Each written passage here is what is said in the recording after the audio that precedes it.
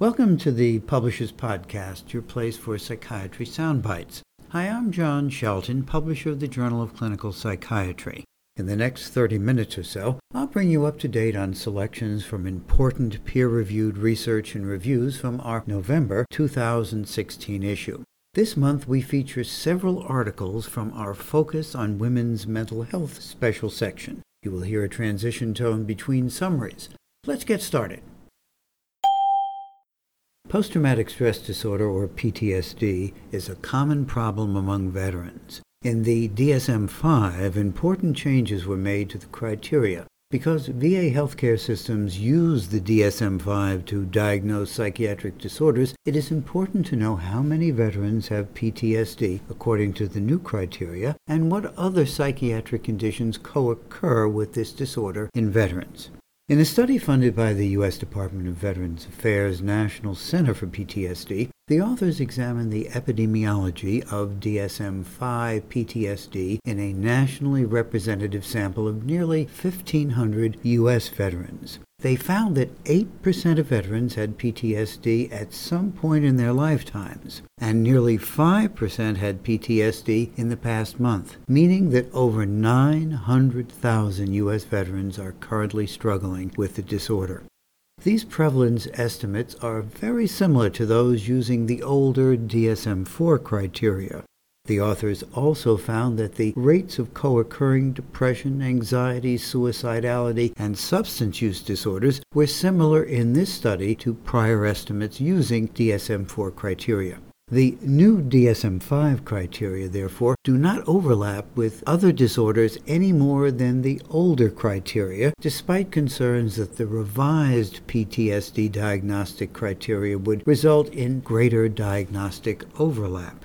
Still, it is important to recognize that veterans with PTSD are at very high risk for other disorders and suicide. The authors found that veterans with PTSD are 4 to 62 times more likely to screen positive for other mental health disorders than veterans without PTSD. Also, over half of veterans with PTSD in this study had thought about suicide in the past month. The authors conclude that these results underscore the public health burden of PTSD in veterans. Anorexia nervosa, a disorder characterized by caloric restriction despite severe weight loss, is commonly accompanied by anxiety and depression. Levels of oxytocin, a neurohormone with anti-anxiety and antidepressant properties, are low in women with anorexia. It has been hypothesized that these low levels represent an adaptive response to increase the signal to eat and reduce energy expenditure in the setting of undernutrition. A recent study supported by the National Institutes of Health investigated fasting oxytocin levels and associated psychopathology in partially recovered women with anorexia nervosa in whom low weight was no longer a factor. Researchers found measures of disordered eating, psychopathology, anxiety, and depressive symptoms did not differ between low weight and partially recovered women with anorexia. Scores were higher in both groups compared to healthy women. Oxytocin levels were low in the partially recovered women compared to healthy women. Further, lower oxytocin levels in the partially recovered women were associated with increased severity of eating disorder psychopathology, anxiety, and, at the trend level, depressive symptoms. The authors speculate that low oxytocin levels may contribute to persistent psychopathology after partial recovery from anorexia nervosa. In this month's CME offering, the authors of this cross-sectional study sought to identify discrepancies between actual drug use by outpatients with mood and anxiety disorders and medication overviews from healthcare providers. The study included subjects from one of 4 participating outpatient departments for mood and anxiety disorders. An expert panel then reviewed all discrepancies to determine their clinical relevance, that is, their potential to cause patient discomfort or harm. Of nearly 400 patients included in the study, 95% had at least one discrepancy in the medication overview, and on average, 4 discrepancies existed per patient.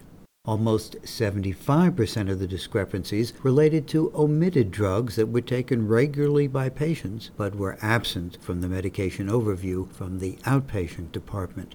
Of all discrepancies, 23% had the potential to cause moderate to severe discomfort or clinical deterioration, affecting about half of all patients.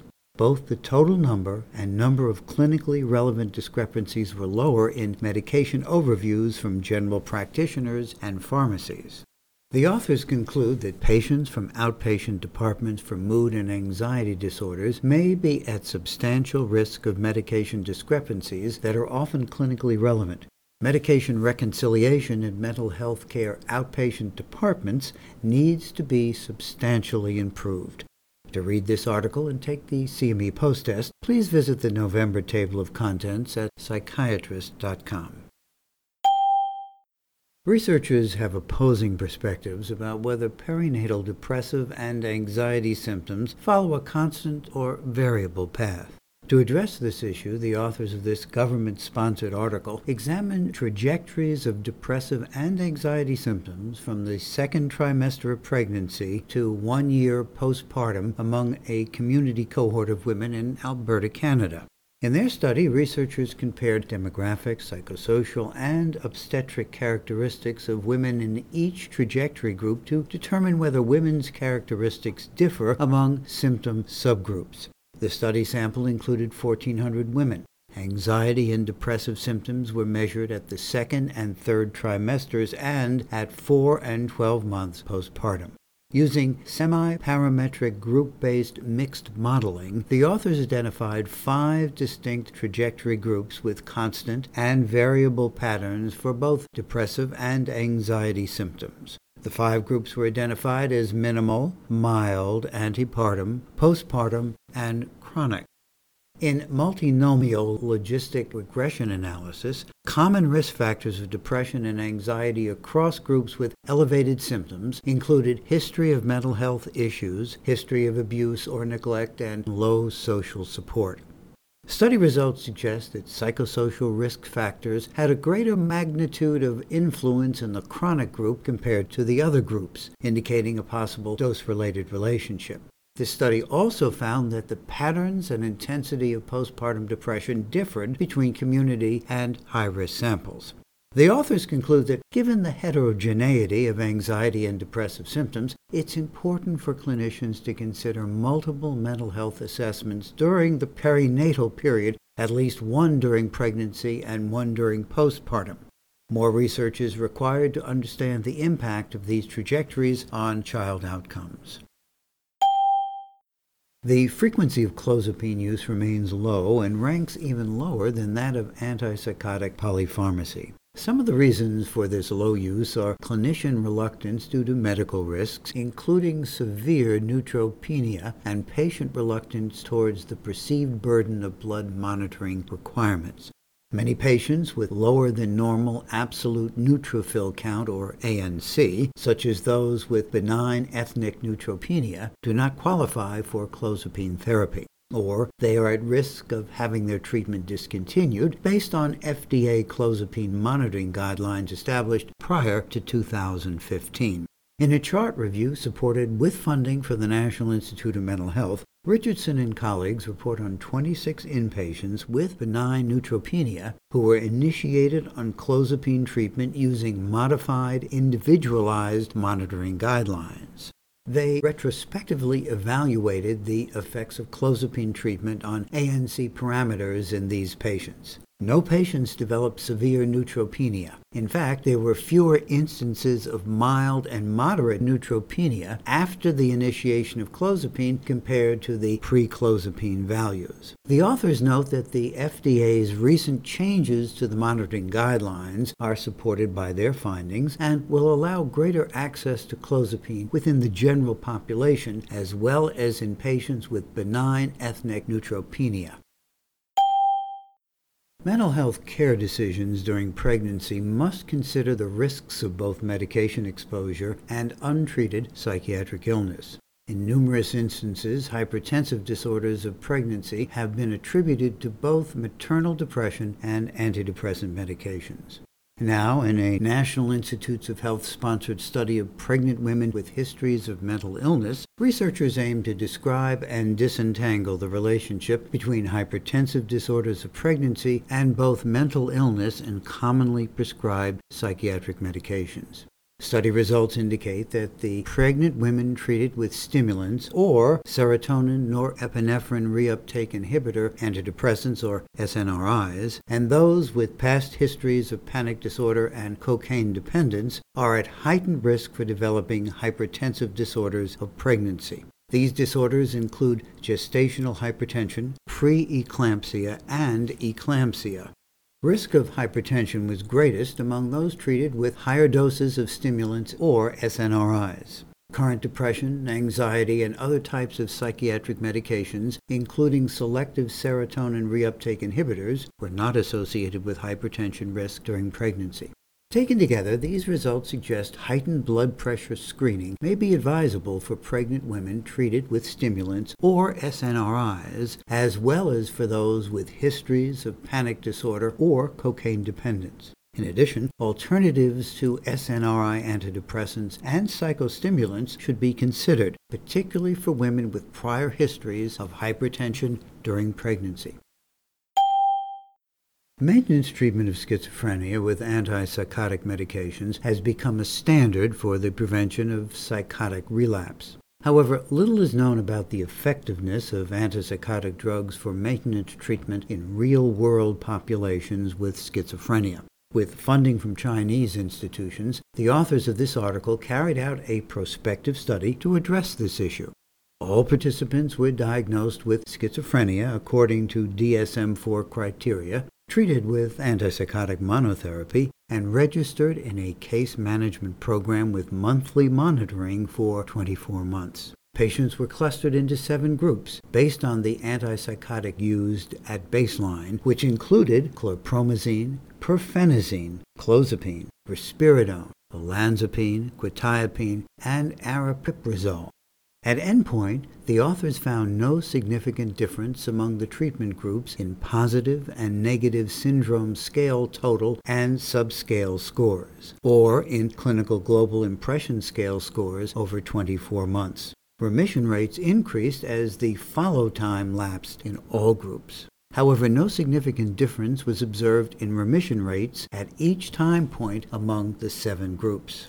The authors conclude that antipsychotic drugs can achieve equivalent effectiveness in maintenance treatment of first episode schizophrenia through a well-organized case management program and family participation.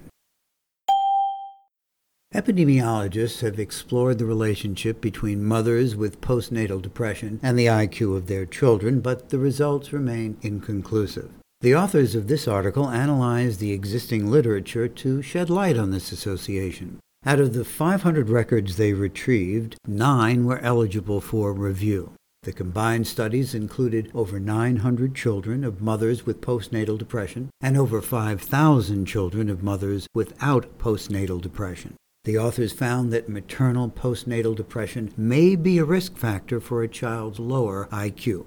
The child's age at evaluation, diagnostic method of postnatal depression, study quality, and socioeconomic status did not affect the mean difference in full IQ between children of mothers with and those of mothers without postnatal depression. The authors conclude that maternal postnatal depression may be a risk factor for a child's lower IQ. They suggest that more studies of high methodological quality may be needed. This month's special section on women's mental health features a thought-provoking commentary on a difficult but important topic, postpartum psychosis. Margaret Spinelli served as an expert witness in the trial of a New York City woman who killed her 2 young children, but who had until then been known as an exemplary mother and brilliant teacher. Using her experience with the case as a starting point, Spinelli cogently criticizes the lack of DSM-5 diagnostic status for postpartum psychosis, as well as the handling of such cases in the U.S. legal system. This commentary is freely available to read online. Please visit the November table of contents at psychiatrist.com. When women who have major depressive disorder during pregnancy also have post-traumatic stress disorder, or PTSD, they are more likely to experience preterm birth, persistent postpartum depression, and difficulty in bonding with their baby.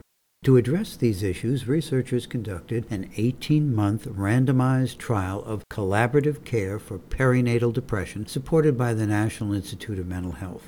They examined whether pregnant, depressed women with comorbid PTSD would show more improvement in depression, PTSD, and functioning with an 18-month collaborative depression care intervention versus public health maternity support services. The intervention, known as Mom Care, provided a choice of acute and maintenance interpersonal psychotherapy with or without antidepressants up to 1 year postpartum. At the beginning of the study, all of the women had probable major depressive disorder, or dysthymia, and were between 12 and 32 weeks gestation. Most were non-white, not married, and unemployed. Approximately 2/3 had probable PTSD. Compared to depressed women with PTSD who received only maternity support services, the researchers found that those receiving mom care showed greater improvement in depressive symptoms, PTSD symptoms, and functioning, and also received better quality depression care. Depressed women without PTSD, however, fared just as well with maternity support services as with the mom care intervention. The authors conclude that collaborative depression care had a greater impact on perinatal depressive outcomes for socioeconomically disadvantaged women with comorbid PTSD than those without PTSD. They propose that a stepped care treatment model for high-risk pregnant women with both major depressive disorder and PTSD could be integrated into public health systems in the United States. Metformin is emerging as an important option for preventing or treating weight gain, type 2 diabetes mellitus, and the metabolic syndrome in psychiatric patients.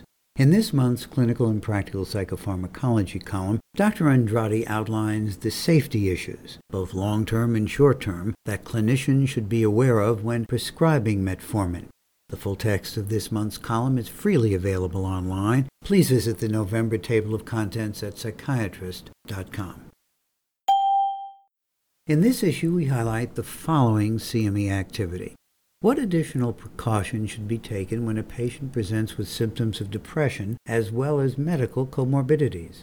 Explore this CME case and comment activity supported by an educational grant from Otsuka, and consider the options as you meet Tony, a 64-year-old man whose treatment-resistant depression is more difficult to manage due to medical conditions.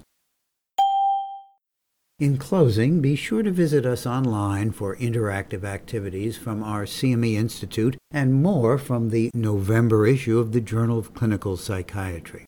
You can view the table of contents on the JCP website at psychiatrist.com, or just enter November into the keyword search. Thanks for listening. This is John Shelton signing off. I hope you will join me next month for the Publishers Podcast, your place for psychiatry soundbites.